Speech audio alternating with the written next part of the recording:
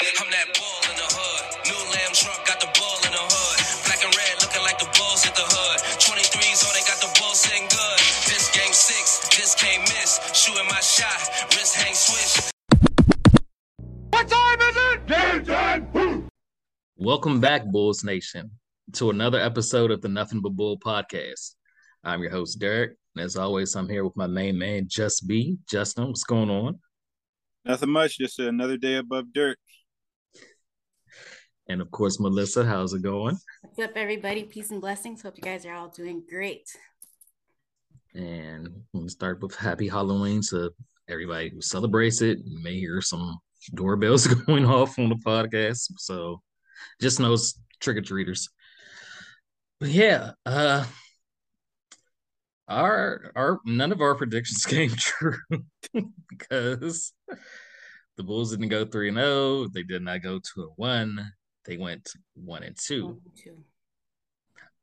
We did get that first win against Pacers. But the team played like their best game of the season because they pretty much ended up blowing the Pacers out, which they should have, even with Miles Turner coming back. What did you guys think about the Pacers game? I thought it was a very well played game. I mean, coming in, the Pacers, even though their record was not very good, 1-4, they were one of the higher scoring teams in the NBA so far this season. Pacers have a good amount of talent that is young, and they don't know what to do with it yet. I think that they are a team that is very well coached. But, a lot of new parts, a lot of new faces, guys coming into different roles. So it was good to see them come out and just kind of put their stamp on the game right away. It was very encouraging to see P. Will. He looked like he was a lot more aggressive in that game. Solid effort all around. It was good to see Zach back on the floor. Vooch was still, fairly solid in that particular game. So I thought there were a lot of good things to talk about in that game. But you knew. We had a solid game. It was like a team game all around. Everybody put up solid numbers. We had Zach with 28 points, 6 rebounds, 5 assists, a steal. Debo 17 points, Vooch 14.7 rebounds. Everybody was on the board. Io, Pat, Wu with 8 points, 4 rebounds. AC 8 points, 2 rebounds, 3 assists, 3 steals. Kobe had 6 points. And Dre had 8 points, 13 rebounds, 1 assist, 1 block. So, it was a great game. Everybody contributed. It was a blowout. It was just great. Like there was just high energy all around. Our bench went crazy. I think that's something that's super promising, and just really, I have a lot of confidence. We all have a lot of confidence in the bench. Bench has been consistent so far throughout the season, throughout our short season. So we can definitely rely on the bench. I think it's like the second coming of bench mob, and everybody just comes in with that high intensity. So I was very happy with the game. It was a great game. How about that last play though? Yeah, that's the type of game we need from the Bulls, like nightly, where everybody contributes. That's how this team can, make some noise without having Lonzo and with Zach sitting out some games due to that knee injury management. The next game was the Spurs, which it started off good because, congrats to Debo for becoming the 50th player to hit 20,000 career points. He hit that mark. The Spurs in general for having a coach that knows when to take a timeout at an appropriate time. I don't think we know how that necessarily feels quite yet. So thank you, Greg Popovich, for honoring Debo. Yeah, that was a great gesture. Pop called the timeout after DeMar scored the 20,000 and just let him soak in for a minute. But then of course Pop was popping. He coached his team hard and things went off the rail a little bit. Drummond was having a great game. Vooch wasn't really having a good game against the Spurs. I thought Billy should have left Drummond in because by that time that he took Drummond out for Vooch had been sitting on the bench way too long, and he came back in the game cold. And I don't think he grabbed the rebound once he came back in the game. I think we could have won that game had Billy left Drummond in and just made some smarter calls. Now I'm trying to remember. This wasn't the game where Drummond like landed hard, was it? Yeah. Yeah, it was it. Okay. Because that was my only thought. Like I was thinking the same thing because my broadcast got, something was going on with the NBA app. I don't know what was going on with it, but I do remember him landing hard, and I missed a little bit towards the end. But I was left wondering why he didn't leave Drummond in because he did have a hot hand. There wasn't really anybody who could guard Drummond while he was in there, and Drummond only played 23 minutes. When Vooch was in there, it was like he was less than non-existent. I don't know what his issue is with playing that center for the Spurs, but that center always seems to give him trouble for some particular reason. I don't know why, and I have a hard time remember even how to pronounce his name, even though that's not really relevant. But yeah, like it was like evident from the beginning that Vooch wasn't going to have a good game because Vooch does something that I feel that Kobe does. Like when he's not feeling it, you can kind of tell right away because he starts rushing his shot. Like there were times in that game throughout where he was right at the basket, and instead of him just gathering himself for just like a quick second, he just seemed to be rushing everything, especially when he was close to the basket. And yeah, I don't know if his mind wasn't in it. I don't know what was going on. I don't want to, just put that out there without having any proof. But yeah, I also was thinking, why didn't they ride with Drummond, who had the hot hand? 17 points, 14 rebounds in 23 minutes. Yeah. And you take him out in the close game where he was grabbing rebounds. He had 14 rebounds. And I do not, like I said, I don't think Vooch got another rebound once he came back in the game. I don't think so. Didn't do much of anything. And even Pat was doing okay. And didn't play him. He didn't really get much playing time afterwards either. But yeah, I don't think anybody understood why we had Vooch in there. Dre had a double again, and we definitely could have utilized him. We just got out coached too by Pop. Pop just does Pop things, and he knows what he's doing. Of course, he's a fantastic coach, but those adjustments again and lack of adjustments by our coach didn't do us so well this time around. Yeah, you could see throughout the game. Debo, he started off very hot, but you could tell that with the adjustments that Pop was throwing at him, it's not that he was stopping Debo, but the shot selection got tougher. Like you could see guys getting up in his space, and they were making, a lot of adjustments to try to at least either take the ball out of Debo's hands or just make it like highly difficult for him to get those shots that we expect to be so common for him because it is common. But yeah, it was just a lack of adjustments. I mean, the only thing that I can say that was good is that when looking at this game, it's not a fluke that the bench is scoring as many points as they are. Like we have a definite, like a solid bench, now, better than solid. It might be arguably the best bench in the NBA, at least thus far. And it's a bench that can put up at least 35 points, averaging close to like maybe even 15 rebounds a game.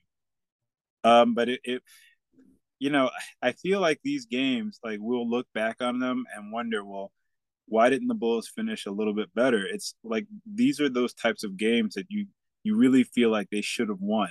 Especially when you're looking at Kobe. Kobe had an excellent game. It was like by far his best game in a year, I would say. Um, and not necessarily just with points, but just the way he was playing within himself. He was making good decisions. Kobe was playing excellent defense on guys, using his body a lot better. But this is just one of those games where I looked at everything that we had going for ourselves, and it's like, how did we lose this? Like the 3-point shooting from other teams is definitely an issue for this team. It's been an issue since the beginning, since after that Miami Heat game. But yeah, it's like I look at this game and I can't really pinpoint like if we had done this, then we should have won. I just keep thinking we should have just won that game. Like it should have been a game that we won. We should have, and we had no perimeter defense at all. Yeah, they were just raining threes on us like ridiculously, and we couldn't shoot a three to save our lives. But yeah, some of it was bad. Like some of it was good defense where guys were just hitting shots right on guys with excellent defense. But a lot of it also was just like the adjustments. Like there weren't any adjustments. So I don't like to like come down on Donovan. And I think that I have kind of like, given him his props before with our last podcast. But this was one of those games where I was like, how did we lose this? Yeah, I told you last podcast, I gave him congratulations for actually coaching one game. He didn't coach this game. He made no adjustments whatsoever. Kobe had an excellent game. Why? Because Kobe was allowed to dribble. He dribbled. He went to the lane. He got easy buckets. He was hitting from three because he could dribble that game. I do think Donovan did like call the first play or something for Pat, and Pat's been more aggressive, but late game adjustments, no. I think Billy, the last two games now, has called a challenge for calls that were kind of obvious that they were not going to overturn. And he could have used that challenge later in the game against the Sixers, which might have helped out. Because that game, we were right there. And then, they called, I think it was Kobe for a foul on Harden, where Harden just kind of like hooking his arm, and can't challenge that because Billy wasted that challenge already, which was unsuccessful. And it was no way they were going to overturn that when he used that challenge. I also don't think that last drive by DeMar where Joel Embiid goes up, he was not vertical. He moved some. That was a foul. But hey, last 2 minute reports said it wasn't. So whatever. Caruso almost made that play with the steal at the end in the three. That I think the UC would have went crazy had that dropped. I just know that the Sixers are public enemy number one. I cannot stand Joel Embiid. After he went and said all that and posted that? Yeah, it makes a post on Instagram, a picture from the game and saying father and son time. Aaron Rodgers. Like, dude, okay, you're 12-0 in your career against the Bulls, mainly because when you entered the league, we were going through a rebuild. Wait, he's proud of that? Yeah, he's proud of that. Given like how poorly his teams have collapsed in the playoffs, like that's what he's holding his hat on to, beating a Bulls team that was going through rebuilds. Like what are we celebrating here? Yeah, his caption was Aaron Rodgers. And do you really want to like capture like You're using Aaron Rodgers right now to like be comparing your like is that what he was doing? Comparing himself to Aaron Rodgers? Yeah, Comparing, yeah, Chicago's record against them. Okay, but it like has he seen how Aaron Rodgers has played this year? Like, I don't think that anybody would want to be comparing themselves to Aaron Rodgers. Like, I don't know what he's doing with that. Which is interesting, like watching him literally cry himself off of the court as who was that? Jimmy? No, it wasn't Jimmy. It was who was that sent them? Was that the Kawhi Leonard shot that sent them out of the home play? that year. Yeah, Yeah. So yeah, I don't know what the deal is with that. Like, I guess if you're celebrating that, then whatever. But it's funny because like in that game, I was pretty sure Vooch outplayed him in that game, yeah, he did. like thoroughly. Like he had a bad game against the Spurs, but he bounced right back against the Sixers. Um, then we didn't have Io because in the Spurs game hit his head on one of the Spurs knees. Cleared concussion protocol, but had neck and back discomfort. Andre Drummond took that hard fall in the Spurs game, strained his shoulder. We didn't have him either. The Sixers would not have won that game if we had Andre Drummond. I'm not even going to mention Io, but if we had a backup center when Vooch went out, yeah, they weren't winning that game. Yeah, wasn't Billy like saying that he was gonna put Kobe on Embiid, just just as a joke because they didn't have anybody else behind Drummond for that. Like, I don't know. Like, I look at this another game that they should have won. Maybe like if Zach also comes down and passes the ball to the guy who's made five 3-pointers in a game at the end. If he makes that read, who knows? It's a different game. But when you're looking at these teams, these like supposed like top tier teams in the East, like I don't see the Bulls being that farther away from them. Like you mentioned, if we have Drummond, if we have Io, if we have a healthy ball, um, if Zach is not still finding his way because he can't play on back to backs, like I don't feel like any of these teams are light years ahead of where the Bulls are at. Like, am I the only one? Like, I don't know. Like, Oh, we have the same record too. We're both 3-4. but, So for him to even have the nerve to say to make that post, he does. Yeah. Yeah.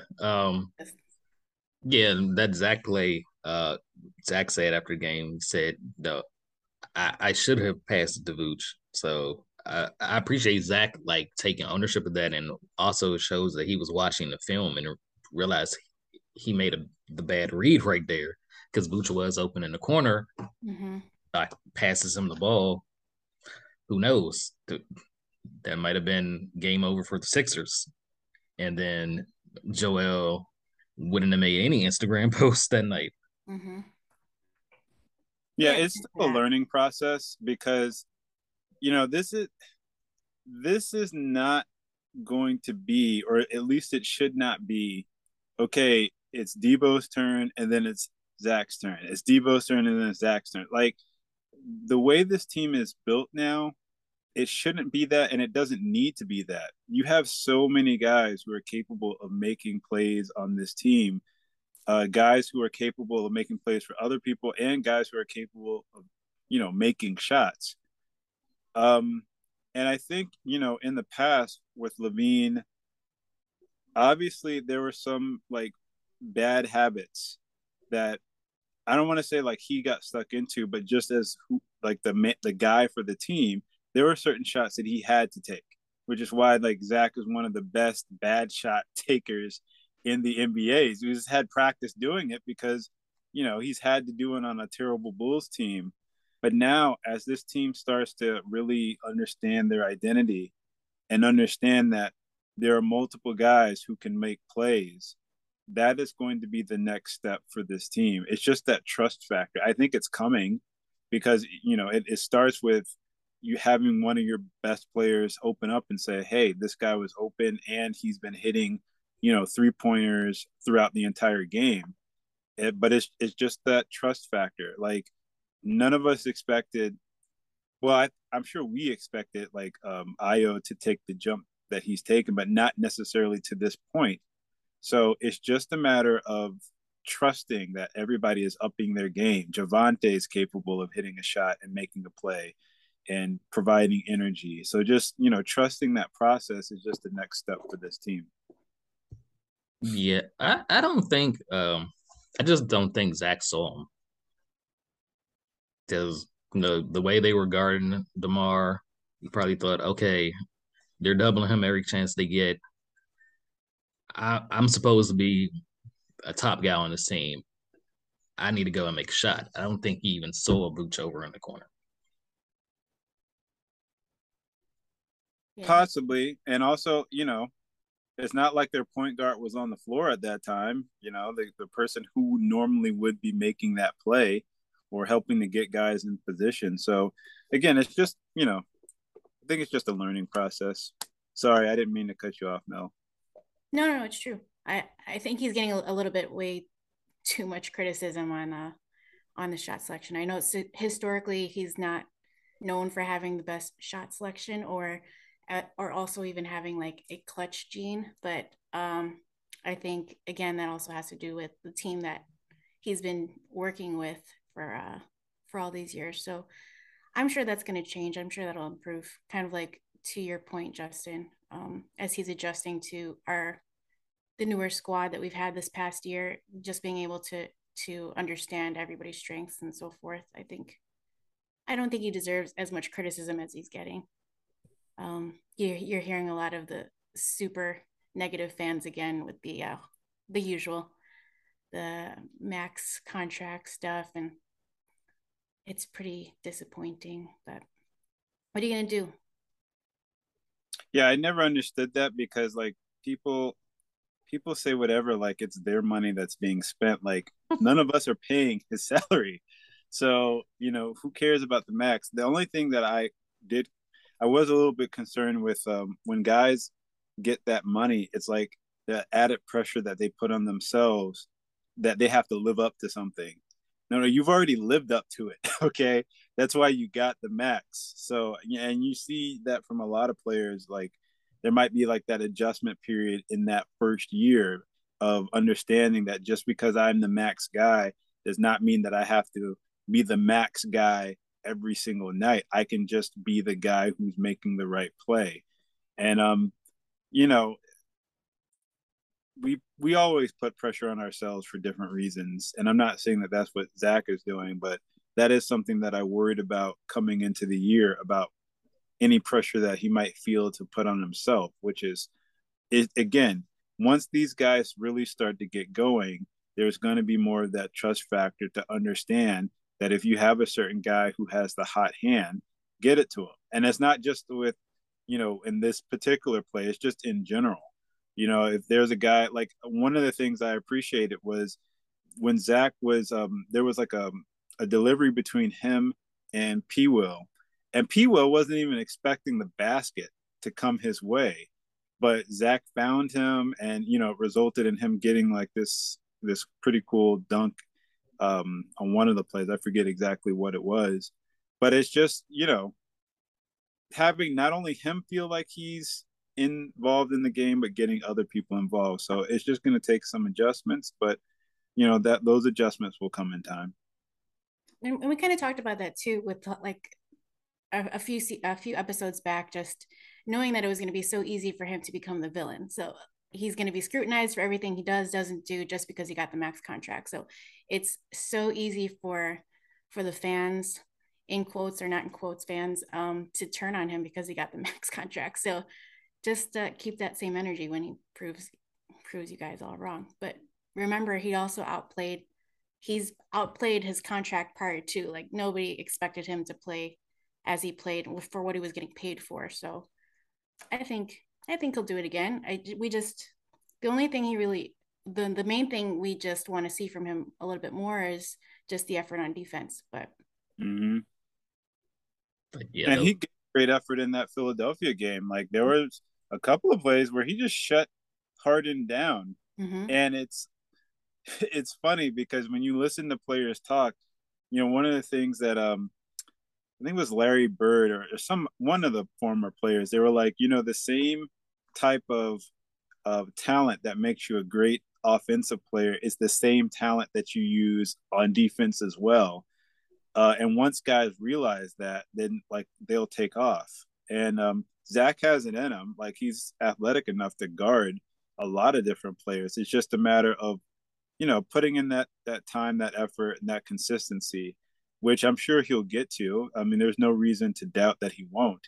But it is interesting hearing these people who are calling him out because they were the same people who weren't fans of him in the first place being on this team, and he's already proven them wrong, like you brought out, Melissa. So it is what it is. People are going to talk.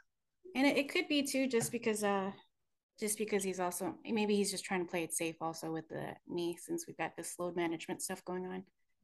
He, we do need him. We do need his offense a bit more than the defense, but we shall see. We have seen some flashes though of improved defense for sure.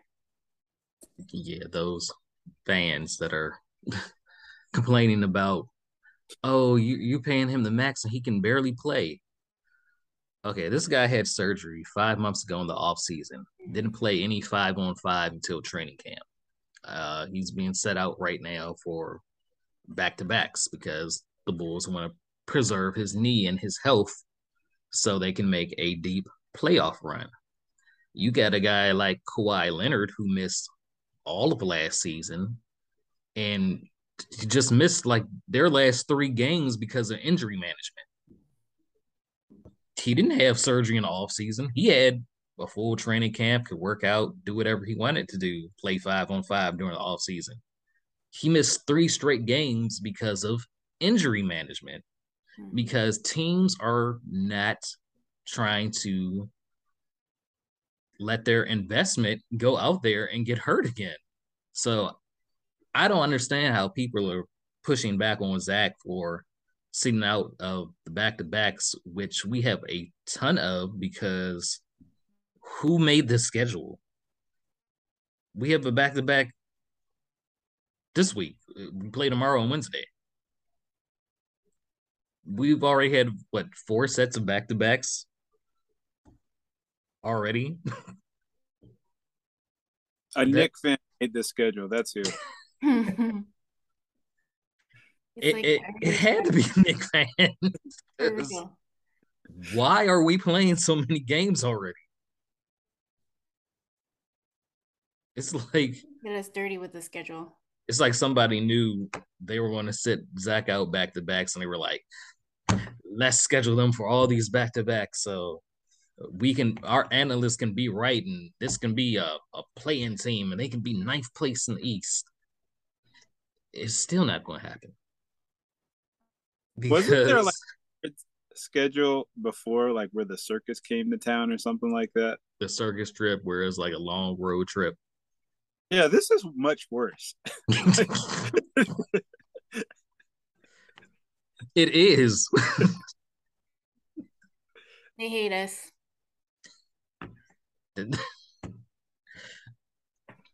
I just don't understand it. Like, why? Why? And I know somebody said it's because we get a few games off in January because of the Paris game. And I'm like, the NBA wanted us to go to Paris. We didn't ask to go to Paris. So why are we being disrewarded for doing something for the NBA? Well, we'll put it like this: we're Bulls fans. We love watching them play, and we don't want to watch them back to back. Like, yeah, I don't get the schedule. I just don't. It's crazy. I don't know, man. I know one good thing that I've seen from these last 3 games is P. Will has looked a lot more aggressive. Mm-hmm.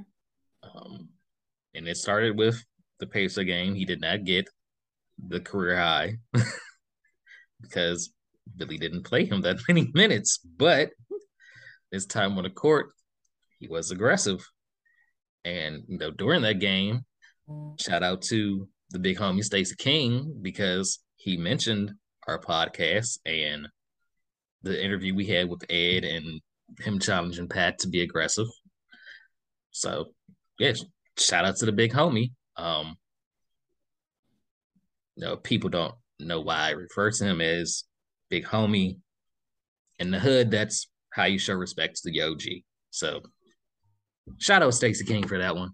Shout out. But yeah, Pat has looked more aggressive each game, beginning with that one where Ed challenged him to get a career high.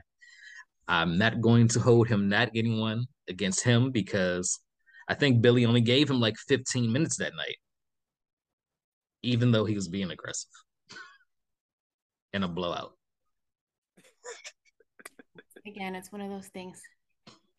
Well, I mean, I'll put it like this. It has been great to see Pat playing aggressive. However, has he done anything to warrant him either one, being in the starting lineup, or two, getting more minutes as of yet?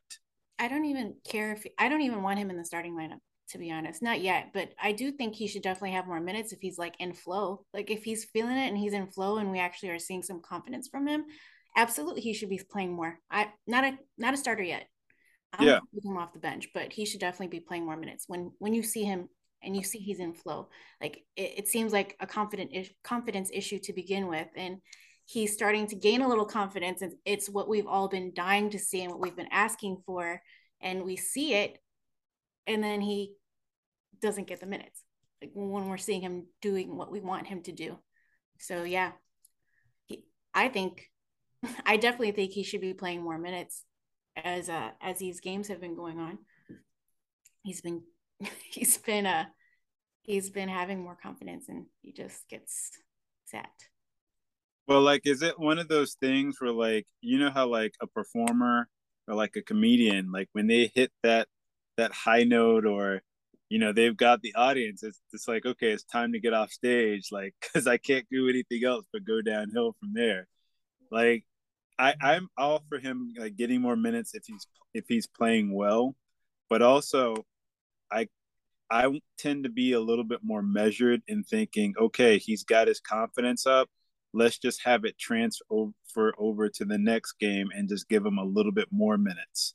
Because, like, if he's, I tend to think if he doesn't play well after that, then he might go into a shell. That's all I'm thinking that possibly Billy might be thinking. It's like, okay, let's just take these great minutes that you had, and like we'll just move on to the next game and hope you continue and then start getting more minutes for you. But definitely, I don't think that he should be a starter. And one of the reasons why I don't think he should be a starter is because the energy is so low with that first group. It's like people are still trying to, like, not step on anybody's toes as opposed to just reacting.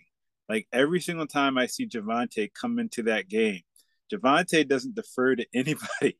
If there's a rebound to be had, he's going to get it. If there's somebody that he needs to guard, he's going to guard him. If he needs to deflect passes from somebody, which he's like one of the top reserve in deflected passes. For Will's report, actually, I actually wanted to talk about that. He has 31 deflections in the least amount of minutes, 124 minutes on this like list of the top 10. 31 deflections in 124 minutes, 5 screen assists, and 20 points off those screen assists. See, that's crazy. 10 points. My bad. 10 points. That's crazy. And like I thought that also Caruso was on that list too. He's second. Okay, he's second at 28 deflections, 9 screen assists, and 22 screen assist points. See, my thing is Caruso knows what to do when he gets into that game. Just be a dog with whatever. I don't see why Javante does not get more minutes. I have been fighting it to begin with, saying that we need to get P. Will, used to starting, but like it's kind of hard to hold a guy like Javante back, like especially when we see that the energy level of the team is not quite there, and it's been showing. their first quarter stats are terrible. Then you go into the second and the third quarter, and they are performing a lot better. Part of that being the bench coming in and everybody's knowing their role off of the bench. And then in that fourth quarter, it goes back to being a little bit terrible again. So if we could like find some way to flip flop that by possibly inserting Javante in, I think that's something that they need to consider. Yeah, it's our starts and our finishes. Like we're always scrambling. We are off to these slow starts, and then we're cool in the middle, and then we start scrambling again in the fourth quarter. We're like 30th on defense in the first quarter, and then 30th on offense in the fourth quarter. It's not acceptable. It's like when you think about a movie, you don't remember necessarily everything that happened in the middle part. You remember the great beginning, and then some stuff happens, and then it sets you up for this amazing ending that you didn't see coming or that you were expecting to come, and it was like going to be spectacular. Like that's what we need to have with this Bulls team. Because like you can't just have, oh, we're good in the middle parts and then we suck at the beginning and we suck at the end. Like that's just not going to work. That's not playing winning basketball. Yeah, Billy said, he would look at the group to, start games, maybe have to make some adjustments. I've said it since our second preseason game, which Javante started that game, that he needed to be the starter instead of Pete Will because of the energy that he brings. Mm-hmm. If I can see that during the second preseason game, why is it taking Billy the 7th regular season game to see what I've already saw? I cannot stand Billy Donovan. He is a horrible, horrible coach when it comes to X's and O's. Great player coach, sure. You just can't be the nice guy all the time to appease your players. You have to actually call plays that are going to work, because if he calls 3 plays an entire game, he's done too much. That's too much for him to do. It's 3. We run 3 plays a game. Run some plays, learn when to call the timeout. Do not let them cut the entire lead down before you call a timeout. Once they get it to maybe 6 or 4, you want to call the timeout to stop that momentum while you still have the lead. He's just, nope, not going to call the timeout. I'm reading Discord, people like, call the timeout. I said, no, he's going to wait till they score again first, and then he's going to call the timeout. And that's exactly what happens, because why, Billy? Why? Learn when to use challenges now, because sometimes you don't even use them. You have them, you don't use it. Then when you use it, you used it in the second quarter of the game on a play that was not going to be overturned. We needed it in the fourth quarter. We didn't have it. And of course, you losing the challenge also loses us a timeout, which you wouldn't have called in the right place in the first place. I truly think that this team needs a different coach, one who knows how to call plays. Maybe Chris Fleming, because when he took over, when Donovan was out last season with COVID, he went 5-0, and he actually called plays. Like, can an assistant coach not say, hey, Billy, you might want to run this?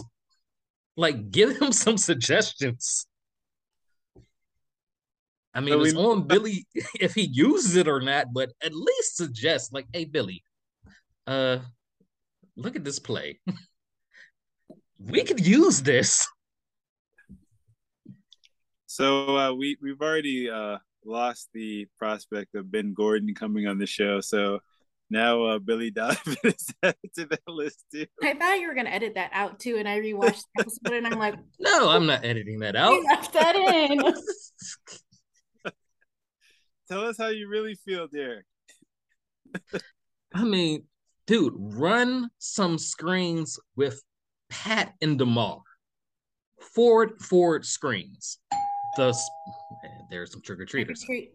The Spurs ran forward screens in that game against us, and Keldon Johnson was getting free because of that, and he was a problem because we could not contain him.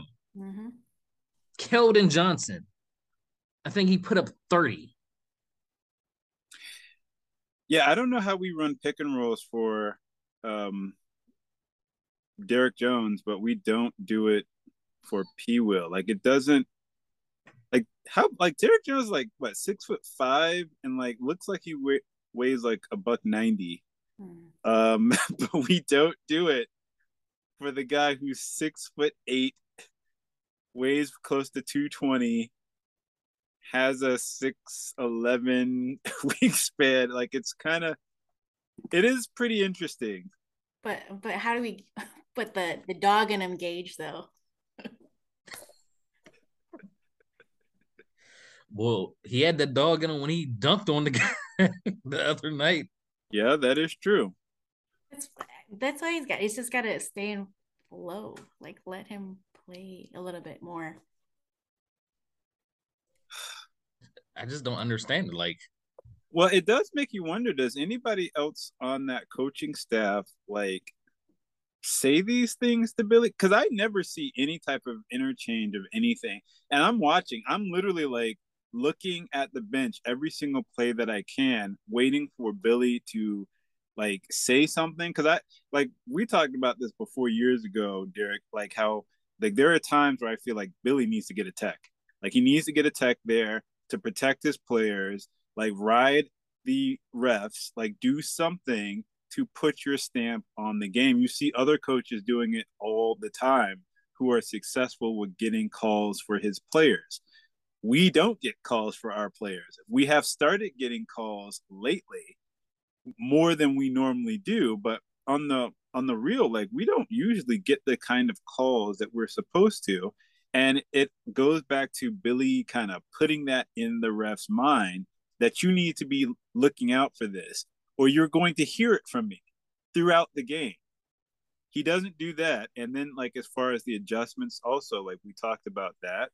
And just like the overall flow of the game, like, where are the adjustments coming from? So I don't want to say that he needs to be fired necessarily, but it does make me wonder, do the other coaches on that staff have his ear to be like, hey, Billy, look at this that's going on. Like, this is something that we can do. I never see that on the sideline.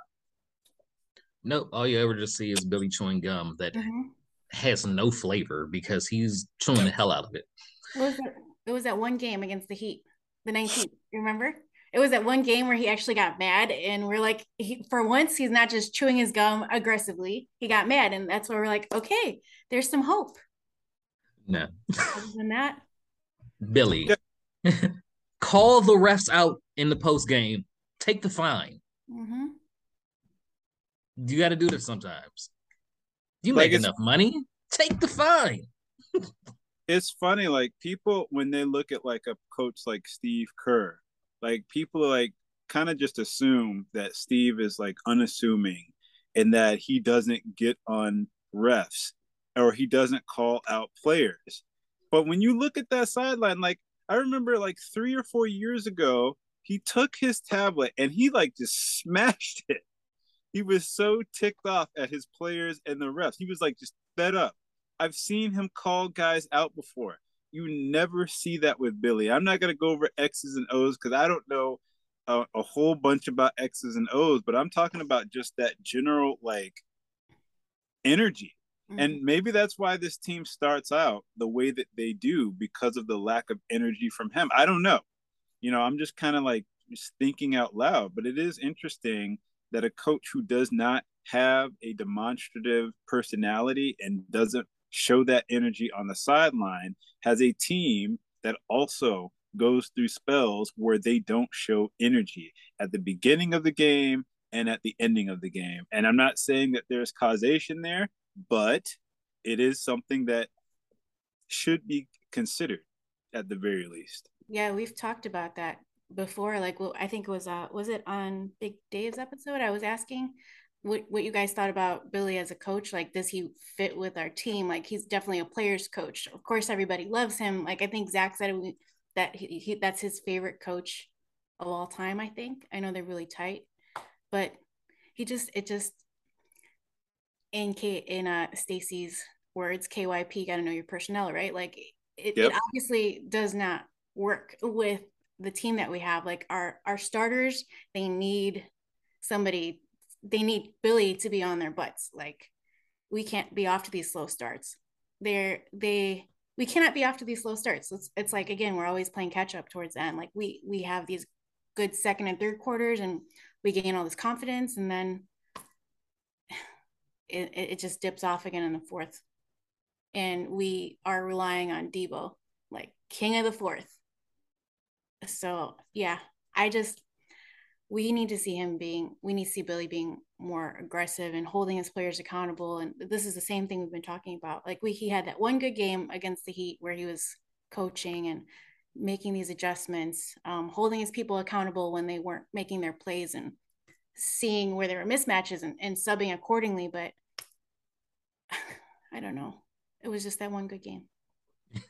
Yeah, it's pretty interesting when you look back and you think about like Phil Jackson. Phil Jackson had the best player on the planet, dog.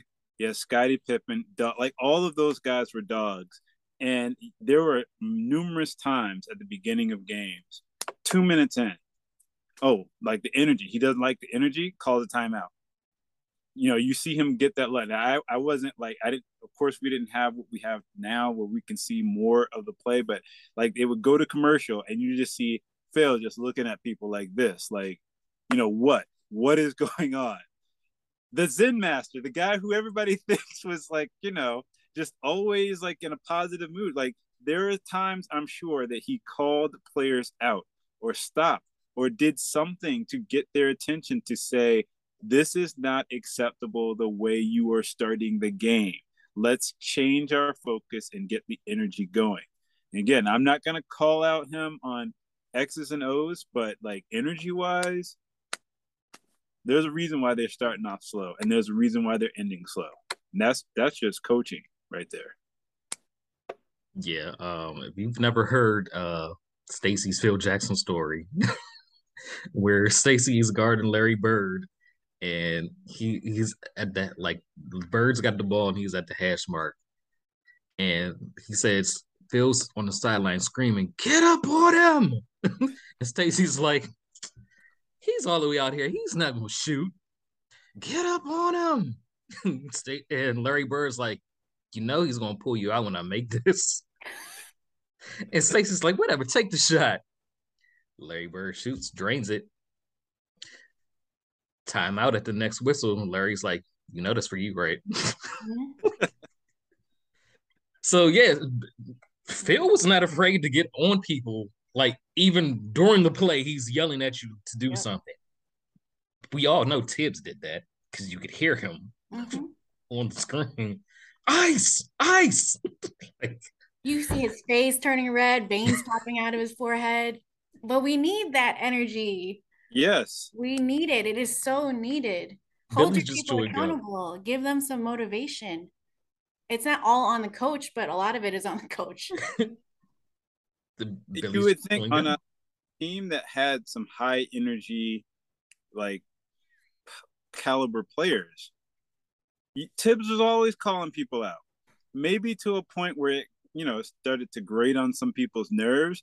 I don't care. I would rather your nerves be upset and you are going out competing like 110%, as opposed to you're just starting out at like 80%, and then you try to kick it into gear when everything is going wrong. Then all of a sudden you know how to play basketball.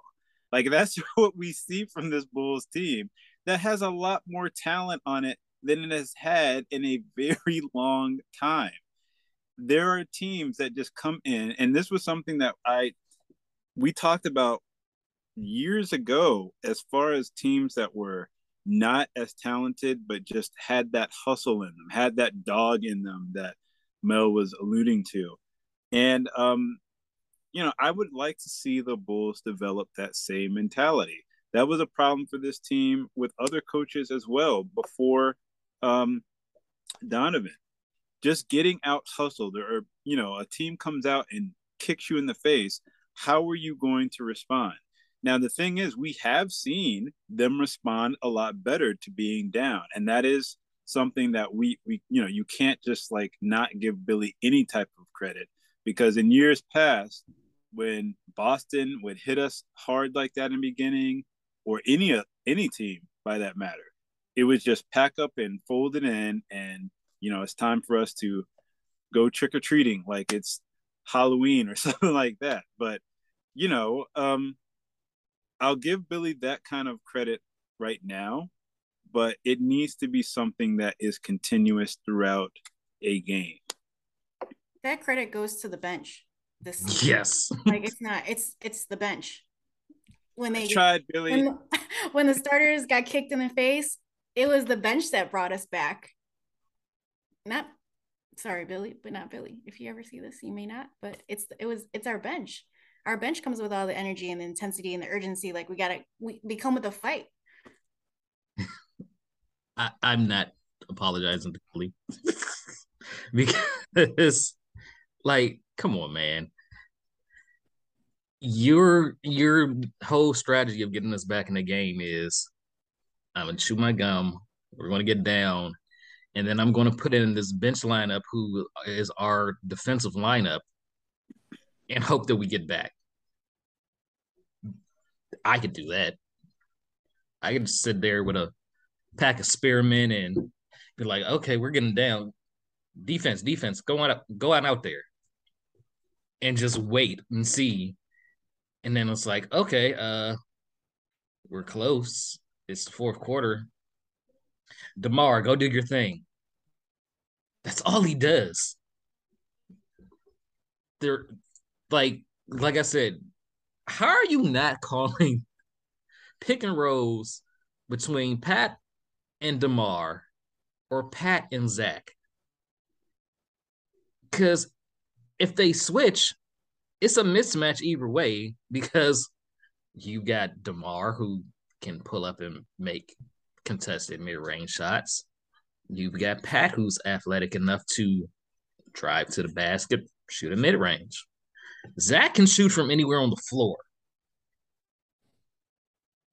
Why are we not running enough pick and rolls, which is the most used play in the NBA? They run it with Vooch. Like they will go and do that pick and roll with Vooch, and there will be opportunities for mismatches. I would, like you say, I prefer to get our major athletes getting to the rim easily. And there's easier ways to do that than what we see that is going on with this team presently. Um, and again, I hope it's not a situation where it's one thing that the front office, they brought Billy in, handpicked him, and so that's their guy for one. And two, they think about just how bad things were before he got there. I like judging coaches like we judge players. It's like you have to elevate your game because we're going to elevate this roster. And if you're not meeting up to the level of the roster as it's constituted, then you either are going to get a short leash or you're just going to be gone. And that's the thing that I'm worried about with this particular team is, do we see like players like developing a whole lot under Billy, or is it because we have players who are just better who are making the team better? That's what I'm starting to wonder, like what type of influence is he having over this team? Because we do see them performing better, but is that just because we got better players now? So like the book is kind of out on that. Just based off of what we see of him on the sidelines, I don't know if I can give that much credit to Billy for any of the player development. Just based off of what we see on the sidelines and based off of like the post game pressers and such. But absolutely not. There's no player development because of Billy. We got two former All-Stars in Drummond and Dragic to help make this team better. Ayo got a year of experience in. Pat doesn't look like he's progressed much from what he started as. Kobe isn't used right. No player development from Billy. And the thing is, all the players love him because he's a player's coach. Mm-hmm. Zach had a different coach like every year in the league until he got to Billy, and he's been the only coach that he's had for more than 1 year. So Zach loves him. He just paid Zach the max. You want to keep Zach happy, which is why Billy probably makes it through the end of his deal. Should he? Probably not. I mean, he was great at college level basketball. Mm-hmm. This is the NBA. He was with the Thunder. He had Kevin Durant and Westbrook before Westbrook, all he did was put up bricks. They blew a 3-1 lead to the Warriors, and then KD went to the Warriors. And if you remember, Kevin Durant tweeted out and forgot he was on his actual account instead of his burner and said that he did not like playing for Billy Donovan, which is one of the reasons he left. Probably didn't like playing for him because he wasn't drawing up plays and they blew a 3-1 lead. Because Billy made no adjustments. Yeah, being likable is not going to get you a better team. Not going to get your team developed. Being nice and being likable. And I remember watching one of the pressers that Zach did talking about Billy, and his reason for liking him so much was because he got really personal with him and treated him like a human versus just a player, which is amazing. That's great. But like, I want to hear more about like how he's helped your game. How has he stepped up? How has he stepped your game up? What opportunities has he shown you that you can improve upon, and how has he utilized those strengths in the game? And I haven't heard anybody on the team speak of that unless I've missed something, but the positive feedback that I've heard from any of the pressers were just those kind of same sentiments about him being like a good person, which is great. Yeah. It's always, he took Pat to a playoff game, or he went in to wherever the player was at to visit them when they got signed to the team. Mm-hmm. Yeah, that's great. That's not going to win games, unfortunately. Like going back to Tibbs, all of them said Tibbs got on their nerves at times, but everybody says they love Tibbs. Mm-hmm. The thing is, he got on John Paxson's nerves, and he didn't like Tibbs. Well, that's the key point that you said there, Derek. There's a difference between liking and loving. Like, you might be like, oh, the players like him. He's a player's coach. I don't want the players to like him. I want the players to love them. Like, I'll give you like an example just from like my own personal experience. When I'm talking to my students, I've told you this before, Derek. I tell them, like, I am not going to like you. I don't like any of my students. And they look at me shocked, like, what? I said, it's not my job to like you. I am going to love you. That's how I can only approach this job, to be real with you and have those talks with you when you're going wrong. I'm going to praise you when you're going right. But when you're going wrong, we need to have those real, like, come to Jesus talks. Like you need to get your act together. And it's funny because I'm very hard on my students, but when I go down the hallway, I like get all of these hugs from students, and I can tell that they just love being in the classroom because of the structure. I don't want the players to like playing for Billy. I want them to love playing for Billy because Billy puts them in the best opportunity as far as getting better as a player. And to Mel's point, I haven't heard anybody say, yeah, Billy Donovan did this for my career. Like we heard that from Joe from when his playing days in, in Florida. That's a big difference playing in college basketball as opposed to the demands of what it takes to get the best out of your professional players. So that's the thing. Like I don't want any of them to love him or to like him. I want them to love playing for them and be able to look back and say, this guy did this for my career.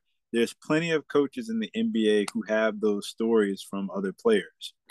I have never heard any player, as you all have pointed out, say that about Billy Donovan. Like none. So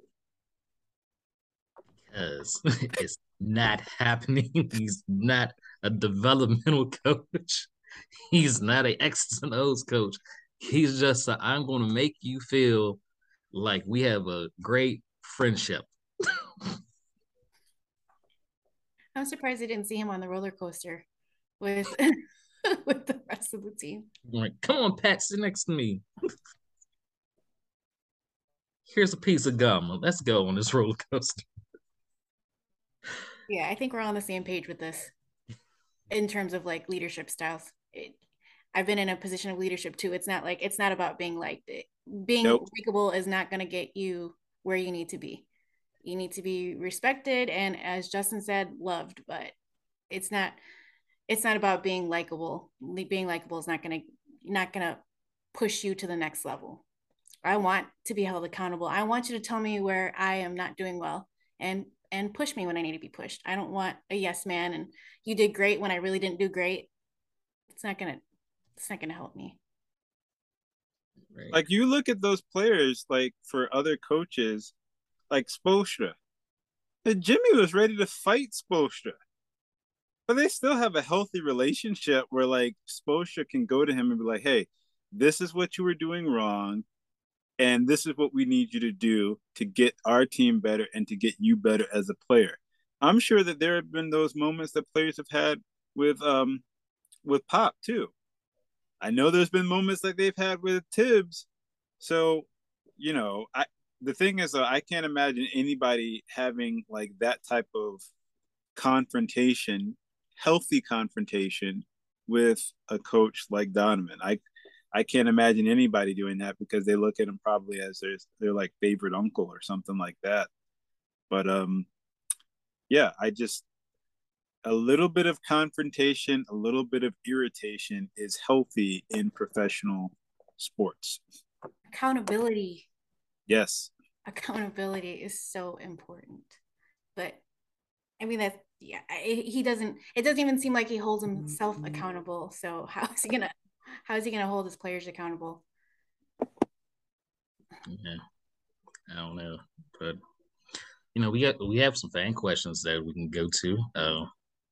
Because I'm done talking about Billy. I don't want to talk about him anymore. All right, Morris asks question for the host: who is your all-time favorite Bulls bench player? Ooh.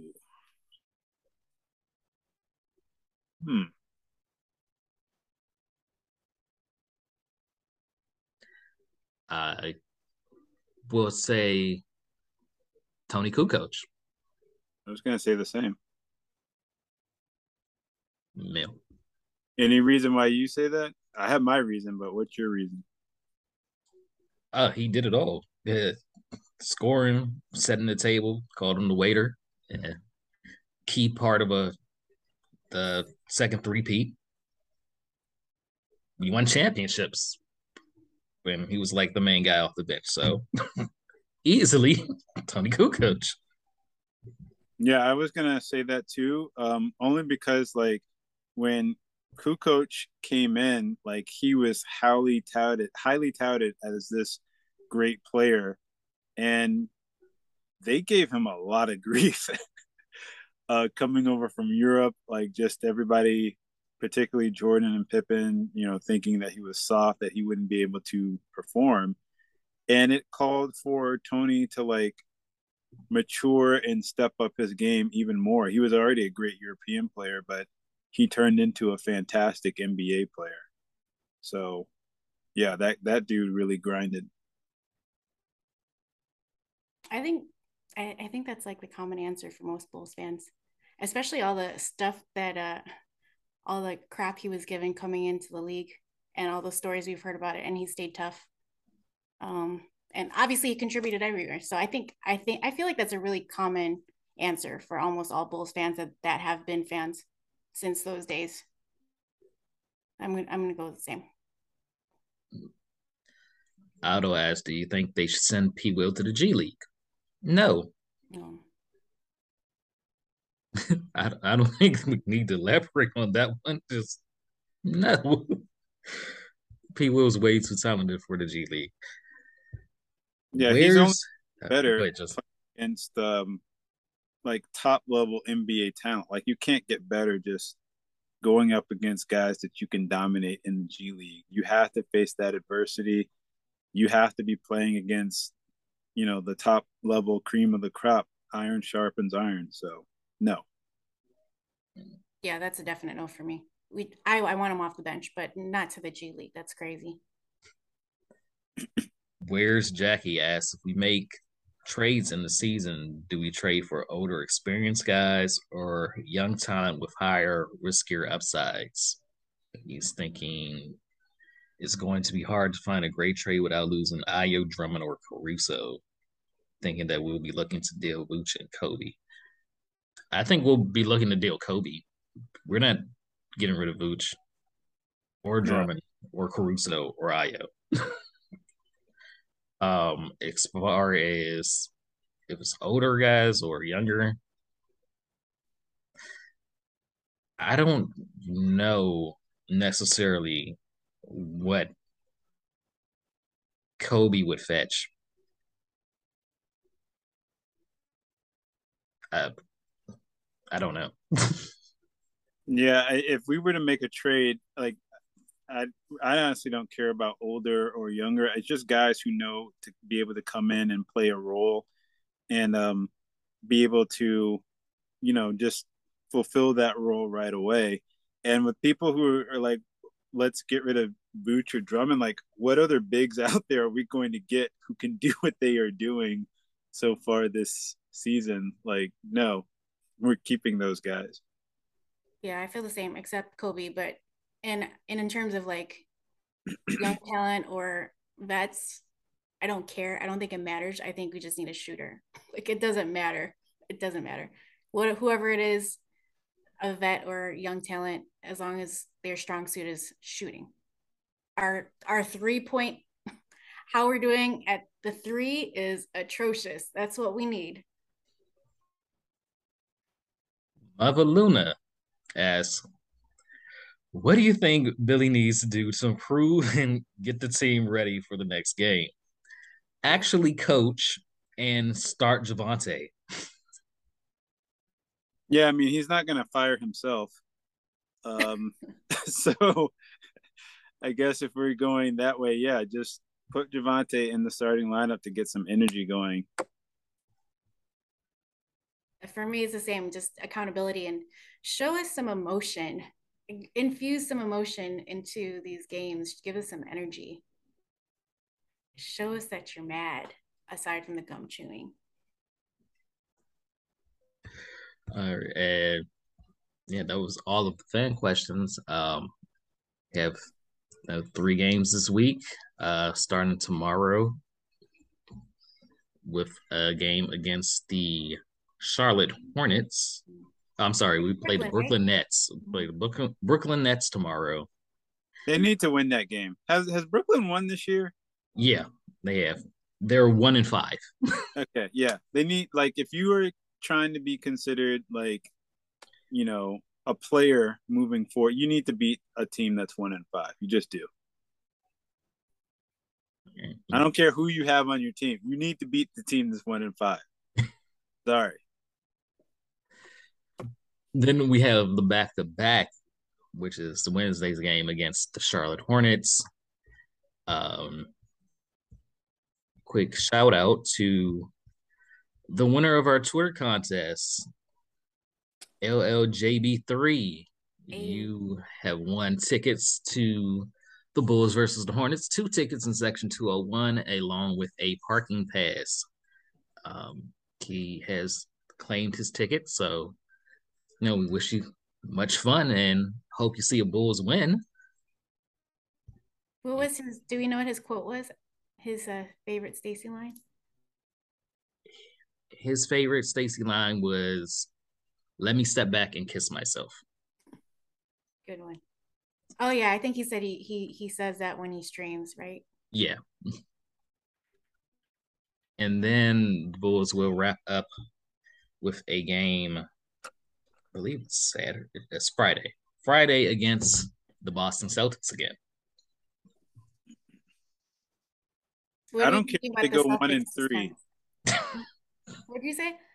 I said I don't care if they go 1 and 3. You got to beat the Nets. Like none of the Nets players none of their top players want to be playing. Simmons, we don't know. Like he's acting like he doesn't want to be a basketball player. Kyrie is like being crazy Kyrie. And Durant is like, I'm just gonna go out there and score 30 so nobody calls me out. So like that's their team right there.